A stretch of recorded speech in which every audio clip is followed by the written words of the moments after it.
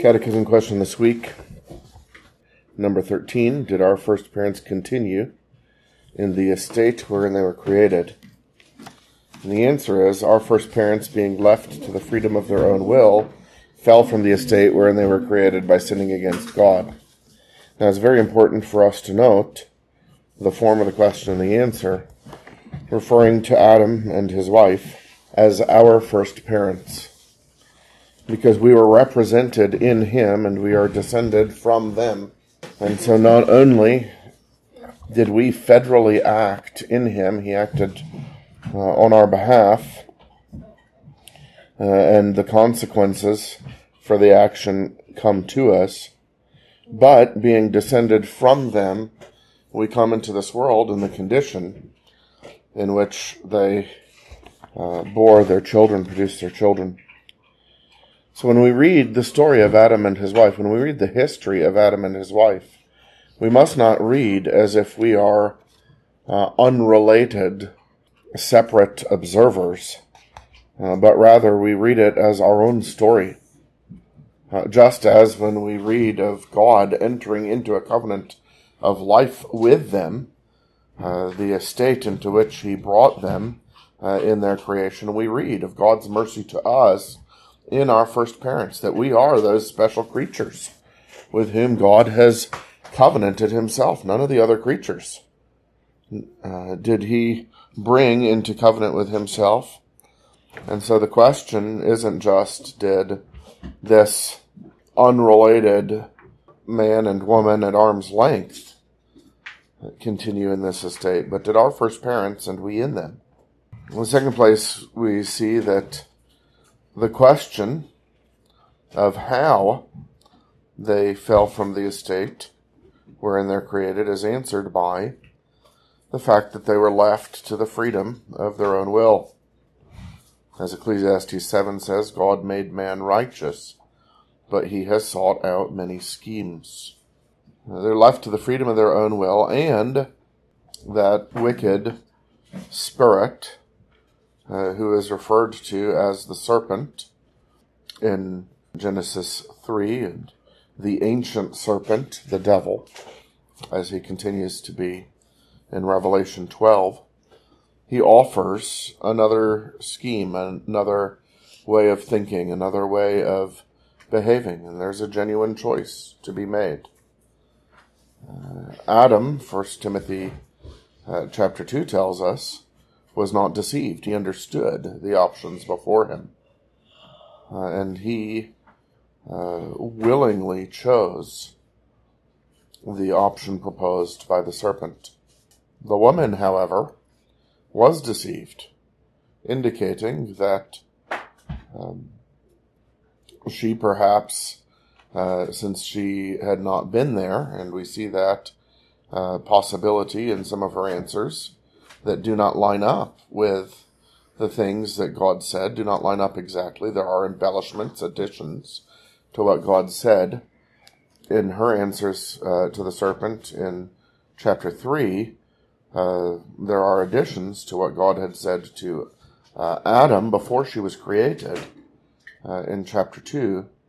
And she either perhaps thought the serpent was filling out the scheme proposed by God, or perhaps she even thought that the serpent was telling her things that God himself thought and said, but that her husband had not fully instructed her. She's at a decided disadvantage, and she is deceived, indicating and implying that she even thought that she was obeying, which is a great warning to us, because the seeking out of many schemes and the deception of adding to what God has said, thinking that we are somehow fulfilling what God has said by our own supplement, it continues today. It deceives many, even in the churches.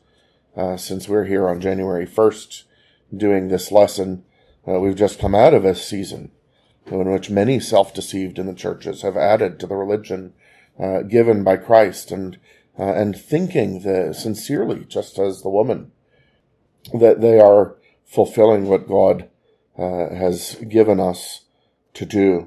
But we must be careful, as we are left to the freedom of our own will, then not to, as Ecclesiastes 7 says, seek out many schemes.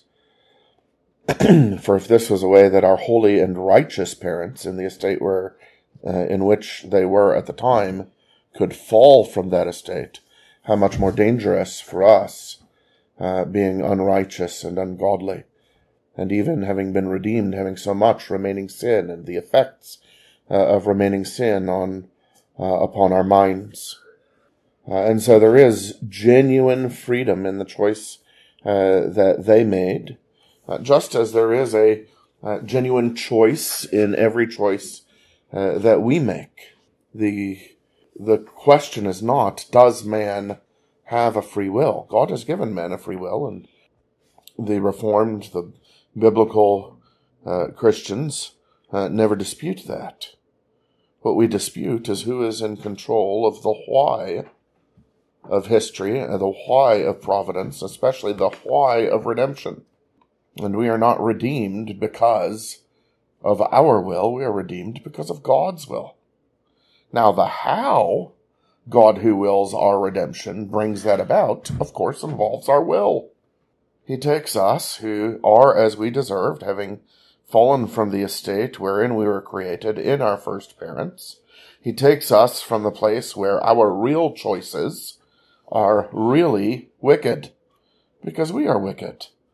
And there is the bondage of the will, not that the choices are somehow less real or less genuine, but that they are all bad and wrong. That is the bondage. And God, in his mercy, who has freedom even to overrule our bondage because of the greatness of his power, out of the greatness of his love, as devised by the greatness of his wisdom, he saves us. And so that is the question of the freedom of the will. How dreadful to think that there are some who, wanting to make men free enough to be the why of their own salvation, would bind God and limit his free will to save whom he pleases, and ability to save whom he pleases.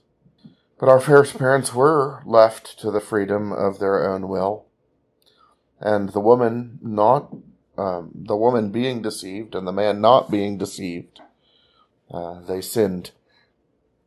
And we will consider that later. But they fell from the estate wherein they were created by sinning against God.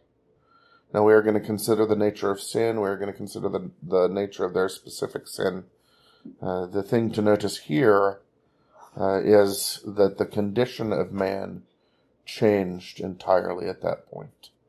That God created us in this wonderful, glorious, generous estate of knowledge, righteousness, and holiness, being in a covenant of life with him, and that we fell in our first parents by our own devices, by our own, as it were now, willfulness, so that God is not to be blamed for our falling, even though he ordained it for our redemption in Christ. Because although God was greatly merciful and generous to join us to himself in the first man he created, the first Adam, the purpose of all things comes from the love and the determination to join those upon whom he had previously set his love from all eternity, to join them to himself in his Son made man, the last Adam. And so when we see the current estate of man, we see what man has brought upon himself, that which is so dreadful, to have fallen from knowledge, righteousness, and holiness, to have fallen from covenant with God, to have fallen from communion with God, and to be making earth as much as he can, except that the merciful almighty hand of God restrains him in common grace. Man now makes earth as much of a hell as he can by his sin. And so even the continuing goodness that we see in the world, and the restraint that we see God making of the reprobate sin, and especially the great and merciful work that we see of God carrying out of his plan of redemption. Those are the things that belong to God. But the estate that we find ourselves in, and we're going to, in the Catechism following the Scripture, learn about the sinfulness of the estate and the misery of that estate. But the fact that we are no longer in the estate wherein we are created, the fact that we are now in the condition in which we find ourselves, it is our own fault in our first parents. And all of the sinful desiring, thinking, feeling, choosing, acting, speaking that we do as an expression of the estate that we came into, even in our first parents. So did our first parents continue in the estate wherein they were created? Our first parents, being left to the freedom of their own will, fell from the estate wherein they were created by sinning against God. A dreadful truth, but an important one for us to know.